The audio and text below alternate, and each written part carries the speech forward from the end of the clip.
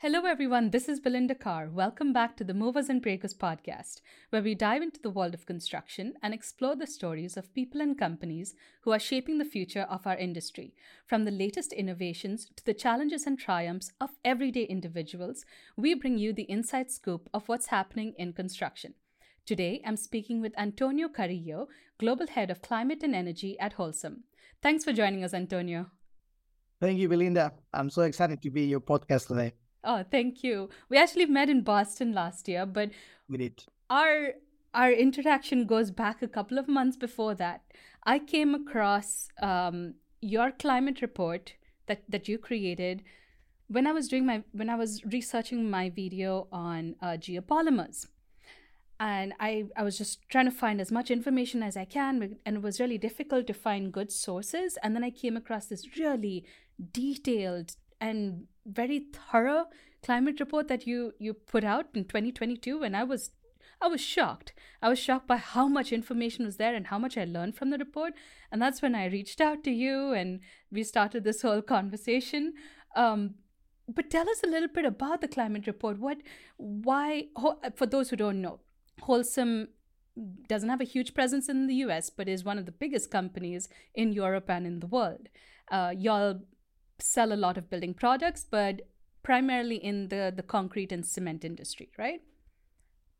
Yeah, absolutely. So Holcim is a leading company in building materials. So we've got four main segments: cement, aggregates, ready mix, and now we're growing more and more in the fourth one, which is solution and products, roofing, insulation products, and that's mainly our main streams.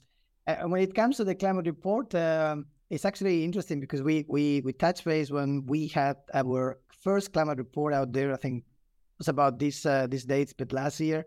And since then, we had a second climate report published earlier this year, on 31st of March, which is being presented to the annual meeting of shareholders as part of the resolution item. So the study is fantastic. Companies are being more and more scrutinized in terms of how climate action is being handled. So the climate report, it's the way we see it is more than a report. It's an exercise of transparency. In it, we basically explain what are our CO2 targets, how these have been validated by third-party organizations such as SBTI, Science-Based Target Initiative. It's fundamental today that those claims are basically backed up by credible organizations. But not only that, we also explain how we manage, how we plan to get there. What are the decarbonization levers where we're going to work, reducing clinker factor, increasing the use of renewable energy, recycling materials, carbon capture and storage, and other breakthrough technologies. So we basically detail our plan, put it in context in terms of sort of the timeframes. We've got midterm targets by 2030, long-term net zero targets by 2050. And more importantly, which I think is the next level in terms of transparency and disclosure, is how all these interact with other elements of the organization, such as governance, finance, required investments, impact in business plans, commercial aspects and new products. You've probably come across also some of our products, EcoPact, EcoPlanet, which is strong link to this decarbonization pathway. So the climate report aims to put all that together. And sort of last but not least, in terms of the steps in the ladder, is to present it to the shareholders and investors for a say on climate. There's an upcoming traction initiative called Say on Climate, through which companies are basically invited to share these insights with the shareholders. So shareholders can also see progress in this sort of crucial theme is climate action, and provide feedback in the form of a vote on that resolution. So that's a little bit the work we've done. And since we met last year, things have obviously evolved. Oh, yeah. We've come up with the second one due to a number of reasons, but it went fantastically well. We had a 95 plus approval rate in the last AGM. So That's really by excited about the results. the board, right? You got a by the 95% shareholders, by the by the shareholders. shareholders of the company. Yeah. And what I loved about the report, I've gone through both 2022 and 2023. It's so realistic. It's not just dreams up in the air. You have mapped out a very clear path to get to decarbonization goals. And you've also, you and your team, you've come up with different scenarios. What if we don't reach this? What can we reach if we don't meet this particular goal? What can we do instead? It's not out of this world. It's not something that is unattainable, I guess. It's going to be difficult. Don't get me wrong, it's going to be very difficult, but it is doable. Yeah, that's probably you're referring to the section that we call a scenario planning or Yes. scenario analysis. So let me tell you a little bit about it. There is this global framework called TCFD, the Task Force on Climate-Related Financial Disclosures, which is a little bit the source of all these initiatives through which companies have now to disclose more transparently these sort of links between climate claims and business plans, right? And one of the requirements of the framework or the guidance is to invite companies to think about potential scenarios. What if a company invests on a number of technologies to decarbonize, but there is no regulatory framework that supports that, or vice versa? So I think it's really a logic exercise if you think about it. When you have any strategy, even a new product strategy, you've got to put some thoughts on the forecast, and that's a little bit a way of formalizing that forecast with different scenarios of CO2 prices. You can see in US how this topic is evolving depending on the states. Here in Europe, we've got the European ETS, where there's a cap and trade system. So there's a number of variables that you need to take into consideration when it comes to those plans, and that's a no-brainer. I think the next step, as I was mentioning before, is now putting it out there, sharing the outcome of those sort of scenario analysis with our stakeholders, so for them to realize what are the challenges, the risks, and the opportunities that are out there. You are obviously very, very knowledgeable about this topic, and I've learned a lot from your report, but that's like a condensed version of all the information that you've stored in your brain. But what's interesting is that you didn't start off in this field. You've been with Holcim for 14 years, and you have been in all different parts of the construction sector. And how did you get from the beginning, your very initial start as an engineer, to this little niche of decarbonization in the construction sector? Oh yeah, 14 years. My goodness, sounds a lot. Time flies. So yeah, indeed, it was not planned, to be quite honest. Let's be put it like that. I first joined Holcim in 2008, really right after finishing university, and it was as part of what they call a young engineers program. So there were new openings for recently graduated engineers to join Holcim, and the idea was to combine. It was a program that combined experience in manufacturing. So we were basically having jobs in a cement plant. In my case, was doing some maintenance work and so on. But also you combine it with a tailored program of sort of training on process emissions, maintenance, quality, capital expenditure. It was super cool. 18 months of basically 50-50. Well, it was more about more than 50% of the time was mainly working. But they gave us the chance of basically learning how the process was in cement. And we basically, I think I spent good 4 years in operations, from maintenance to even production shift at the plant, all that in the division of Holcim, Spain.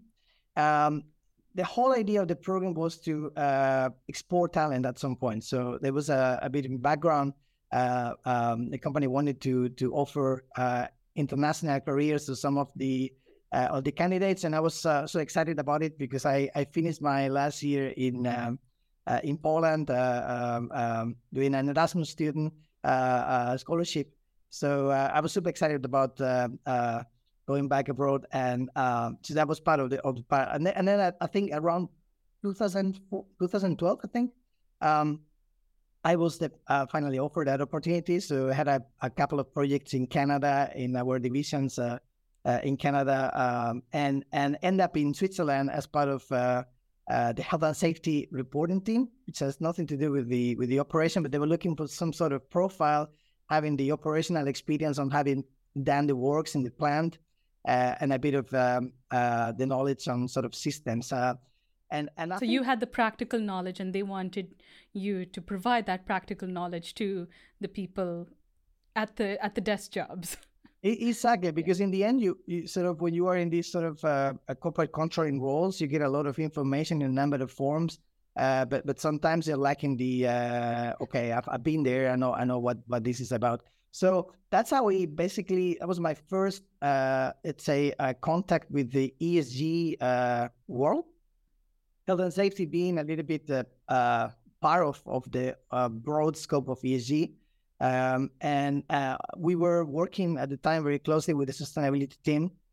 So, I started to get interested about that topic. And why is that? Did you see the potential that could really, say, blow up and really take over the construction industry? There was a need for it. Well, to be quite honest, I was just growing in terms of knowledge, right? When I was working in the plant, in manufacturing, in production, or in capex, you basically focus on sort of keeping your business running and Yeah. facing the challenges, thinking about how to improve efficiencies, looking at the challenge in a more holistic view, Long-term vision. Yeah. long-term vision, and then also having the exposure about the challenges on financing, stakeholder feedback, potential reputational risks that all associated with the ESG aspect. At the time, I'm referring now, this would be probably 2015. The topic was getting hot, but not at the level of attention that today has, right? But you could already see how this was coming. Holcim is being a leader in sustainability aspects, and driving the agenda within the industry. But obviously, it's still a journey. Frameworks were not even in place. I mean, we're now referring to TCFD, SBTI, and those were not existing, right?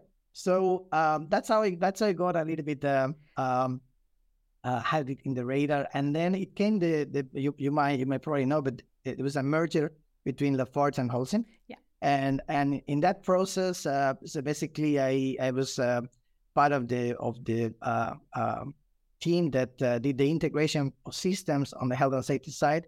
They were looking for someone to lead the same exercise in the sustainability area, and I knew the system, so I happened to get the job, and that's how I really got into it. With a bit of you're not giving yourself enough credit in this. You're just saying you happened to get all these. You are extremely talented and smart. They recognize your talent. They offered you the opportunity, but you ran with it. I mean, it's not just it's about grabbing it and making the most of that opportunity that comes your way. There are the times that opportunity is basically put in front of you, and you definitely need to go for it, right? There's no hesitation, and this was one of those occasions. So I was given the opportunity, I took it, and that was actually quite fun, because we basically needed to bring together all the systems between the sort of two former companies, and I was like, well, I just don't have the knowledge, and is there any training program out there? And I came across this World Business Council for Sustainable Development Leadership training program. It was like 3 modules, 1 year exercise, and it was amazing, right? I got in love. I got in love with this topic, and you know me already. Some energy is not something that I like. But the passion just came right after, right? So, I got into the topic, 4 years doing these sort of easy reporting systems, disclosures, and there was another opportunity that I was offered, and it was in the theme of climate. I think it was around 2018 vacancy in the team. The topic was getting another sort of level of attention by management, by stakeholders. It was a challenge. It was a big challenge, but also a big opportunity. So I didn't hesitate that time either. And that's, I think, what brought us here, right? So suddenly the topic, which, boom, no, it's now the topic. And a lot of things happened since then. Net zero pledge, alignment with all these frameworks, the climate report, the same climate. So really demanding, extremely demanding, especially for a company like Holcim, with building and built environment is responsible for, I think, 35% of global 40. Emission. Everyone says 40, but yeah, it's around. Only 40, so 37. But there are a number of numbers out there. But so the challenge is huge. But so it is the efforts and the passion we put in. And we're very happy to having them. So there are, when I go through both the reports, I got 4 main themes in the climate reports. First is a mission by Holcim to decarbonize buildings, circular construction, building with less, and making buildings sustainable. Obviously, they're all equally important, but the one thing that's really stood out to me is that you all actually said in your report, the most sustainable building is the one that you don't have to build. Yeah, I believe you all said that. It's like, why do we need to, if we can actually, and that's part of the idea of circular construction. If we don't have to build a new building, if we can retrofit it, that could be the most sustainable option for that particular project. Oh, for some projects, yeah. So I think the overarching theme is decarbonizing buildings. Yes. I think the industry has been probably focused on embodied emissions, right? And that's the first sort of pillar of our decarbonization strategy is decarbonizing our own operations. For that, we have really solid targets, and I think that's what what Holcim has been doing over the last decades, and will continue to go forward. I think you need to fix, to clean the house after going somewhere else, and that's a little bit that main pillar. And then there are a number of elements we can contribute to the value chain, to the built environment, also with our products, and those are, I think you mentioned. One is building more with less or better with less. So there's a number of actions we can take down the value chain to make better use of materials. I follow your channel, your podcast for a while, and you basically tackle some of those, right? Why do we need to use the same type of concrete for all applications? Sometimes you just do it because it's the easiest thing to do when you're in a construction site from a logistic perspective, even cost perspective. But is that the right thing to do? Could we sort of specialize some types of products for some applications? Circular construction, it's a no-brainer. You have a sort of now with all the renovation and even new value chain streams in cities where, for example, concrete can be reused when you demolish a building. You can reuse bits and bits of it. First is the stones. You can basically produce recycled aggregates, but now we can also reuse the fine portion of it. We can basically use it as a mineral component and raw materials, even decarbonized raw materials. There's a number of applications that are pushing a little bit the existing norms to the limit. That's another topic we probably would like to discuss, and we cover in the report how norms and regulation need to evolve, and then the last one is the building, making the buildings more efficient. In this, we open up with our new framework to elements like solution and products. Now we are able to offer our customers a range of solutions from foundation with the concrete business to roofing. Yes, and this is basically putting Holcim at the different side of the table when it comes to discuss, being able to offer sort of a whole envelope of solutions, because eventually, as you know, in the built environment, energy is consumed throughout the use of the building, and in those, there are all the considerations to be taken, such as life cycle assessments, et cetera, et cetera. So that's a little bit the strategy, the way we build it, and obviously still a strong focus on decarbonizing our own operations. So when it comes to targets we've set up with Science-Based Target Initiative, mainly referring to those, to Scope 1 emissions, Scope 2 emissions, but I think Scope 3 emissions and really having a focus on the What do you build mean by environment. that? What do you mean by Scope 2 and Scope 3 emissions? You're talking about like the next stage. Yeah, so when it comes to greenhouse gas emissions accounting, there's very specific protocols to define who emits what. And the protocol defines in a simple way three types of scope. Scope 1 emissions are the emissions associated to the direct operations of any operation. For example, in our case, when we produce cement, or when we are basically producing aggregates, the emissions associated to that particular activity would be Scope 1 emissions. So the chemical reaction in the kiln, the consumption of fuels to have that reaction, those would be Scope 1 emissions. Scope 2 emissions, those emissions associated to the electricity you have to buy in order to run your operations. Okay. So you probably have now Scope 2 emissions in this context of the podcast by the electricity we're consuming basically in the process. And the Scope 3 emissions is a little bit everything else. It's transportation of goods, but it's also a little bit the cradle to gate of the goods you consume. Even for companies that have employees going around, the commuting. There's 15 categories without going into the details you need. Okay. And it makes the accounting quite complex and challenging, but that's also a little bit the new standard, right? Companies are expected to report on those 15 categories of Scope 3 emissions, plus Scope 2 emissions, plus Scope 1 emissions, and all that is basically being consolidated on what they call the CO2 inventory. That's a little bit. It's so difficult to quantify something like that. And we're going through a very interesting phase now because everyone has all these calculators, CO2 calculators. They're trying to find the best way to capture all this data and put a number to transportation, to this call that we're having. Like, how do you quantify that in terms of a CO2 emissions? But let's talk about something fun now. Let's talk about this is not that all this isn't fun, but let's talk about something a little more lightweight.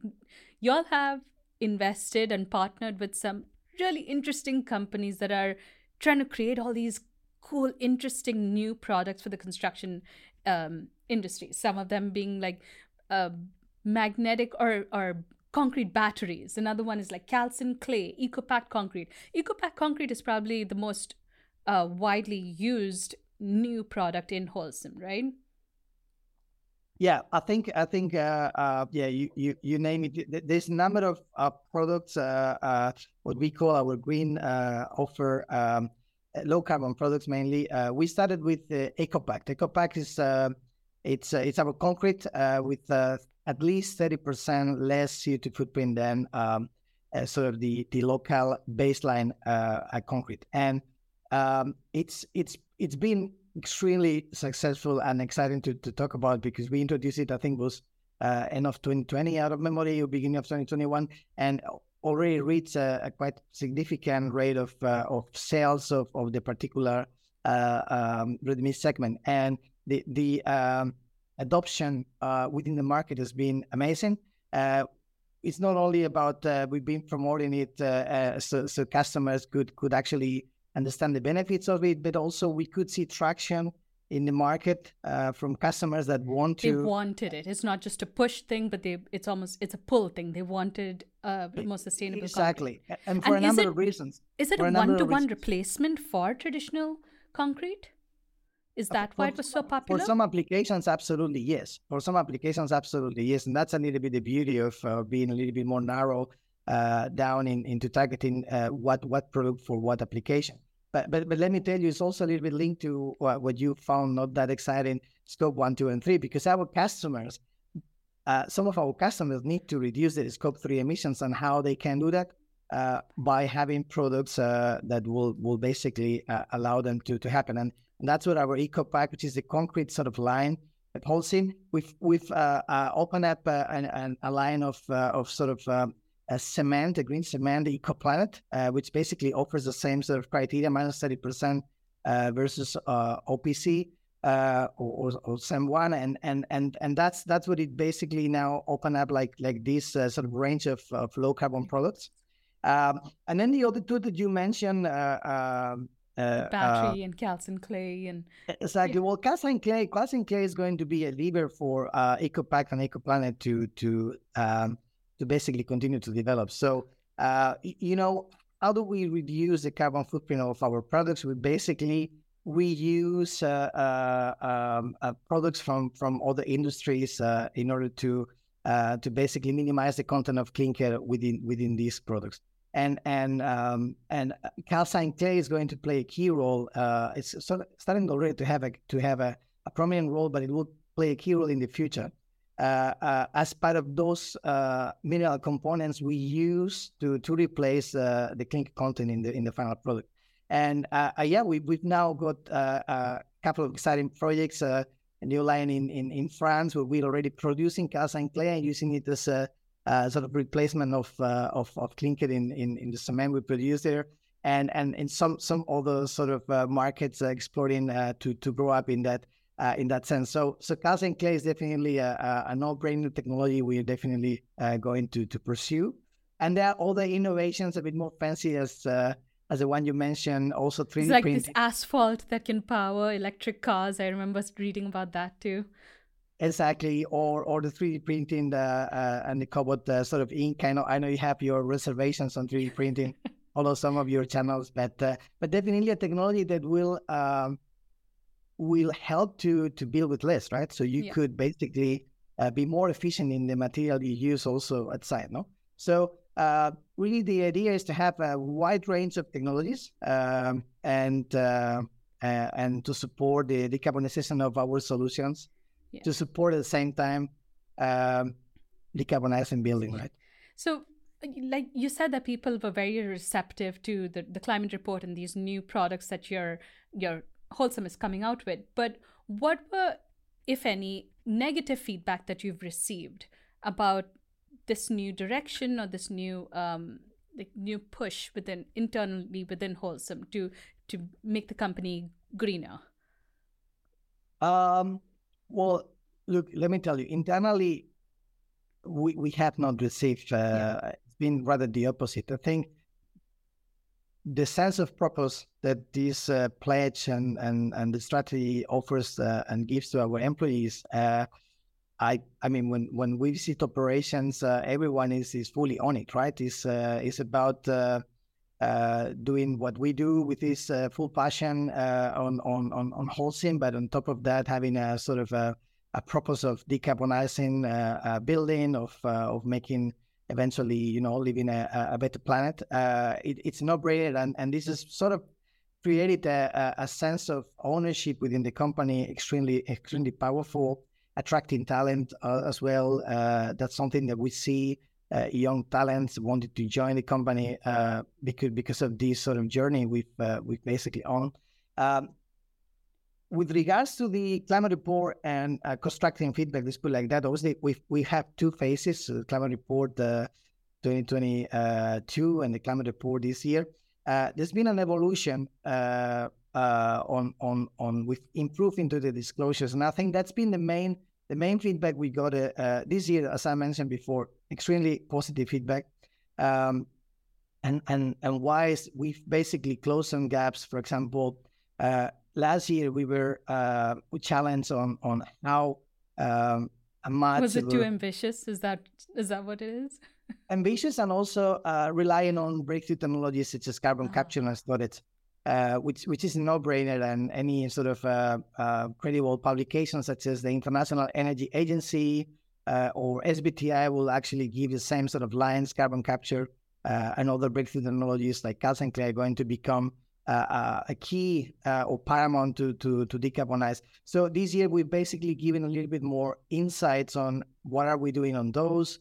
I don't know if you've come across the map where we basically outline the flagship projects, commitments on investment, expected capacities by when, and this sort of digest has helped to mitigate a little bit that Like feedback. negative feedback or anything. Yes. Exactly. Well, I wouldn't say negative, but really, what else? No, and I think that my feeling the future will go in the lines of becoming even more transparent on the links with the finance, with the P&L, how investments are going, are investments actually resulting in the savings that you had expected, and this level of transparency, especially in an area that is still a bit prominent, right? So breakthrough technologies, like we could see, is a focus of the stakeholders that they would like us to understand more. I'm definitely going to link the climate report when I publish this podcast, and this feels like a perfect segue into the conclusion for our podcast, because it's the US, like you mentioned earlier, is a little behind when it comes compared to Europe when it comes to decarbonization of buildings and the required reporting. But I've been to 3 conferences this year, and it feels like 50% of the panels were talking about decarbonization, ESG, carbon footprint, the need for reporting all this, calculating all this, and the need for companies to be, like you said, to be more like on the forefront, because it's coming to the US too. People may not be as aware of it, so the urgency that Holcim feels, or that's they're trying to convey through this climate report, there's a very like timid feeling about it right now, but it is coming for the US. So my question to you is, what advice do you have for people in the construction industry who are really passionate about these topics, about decarbonization, about building with less, making buildings more sustainable? How could they learn more about it, and maybe even, like what you're doing at Holcim, lead the charge within their own companies? Okay, that's a good question. Look, I think first of all, if you're passionate about sustainability, climate action, decarbonizing construction industry, do not hesitate to go for it at this stage. I think there were times where it's probably be considered as a risky move in your career. I think we've Passed passed that. that. Yeah, definitely, right. So it's no longer a nice thing for organizations to have. This should be, if not, it is already part of the. It should be at the core of organization strategies and build and business models, right? So that's basically should incentivize not only for those passionate about it, but really for those who are hesitating what to do next. It's a good move. It gives a sense of purpose, and I think at the same time, what I think that sort of the core of the advice is getting really technical. I remember when we were discussing about how over the years I came up to this role. The things have evolved a lot in the last 5 years. It's been quite recent. So before, it used to be okay to have a sustainability sort of global or holistic vision. Now every single topic of within the sustainability framework is getting extremely specialized. So it's climate, greenhouse gas accounting, life cycle assessment, environmental product declarations for nature, water treatment, biodiversity, all coming also with specific frameworks. The community sort of side, the employee framework. The theme is getting extremely complex. So educate on it. And I think it's a proactive.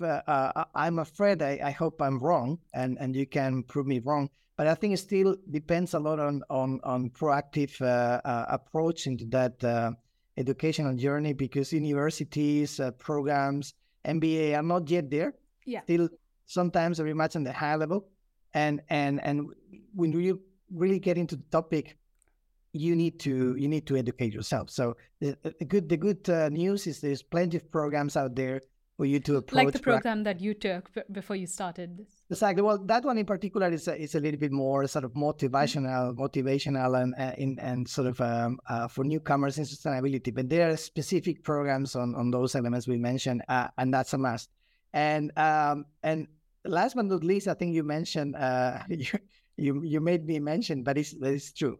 Opportunities are always there. It's important to grab them, right? So don't let pass an opportunity like that, because it's an exciting field to work in. That's excellent advice, Antonio. It's always fun to chat with you. And I feel like I always learn something new from you every time I chat with you because you are so knowledgeable about this field. And I know even the questions that I asked you during this podcast are just like scratching the surface of your depth of knowledge. But I'm looking forward to having you back on the podcast again when you release the next climate report. Um, and I'm definitely going to link it with the podcast too, like I said earlier. Thank you so much, Antonio, for being on the podcast and sharing your knowledge with us. Thank you, Belinda. It was a pleasure. I definitely enjoyed having this conversation with you. I'll be happy to join you back again anytime you want. Thank you, Antonio. Appreciate it.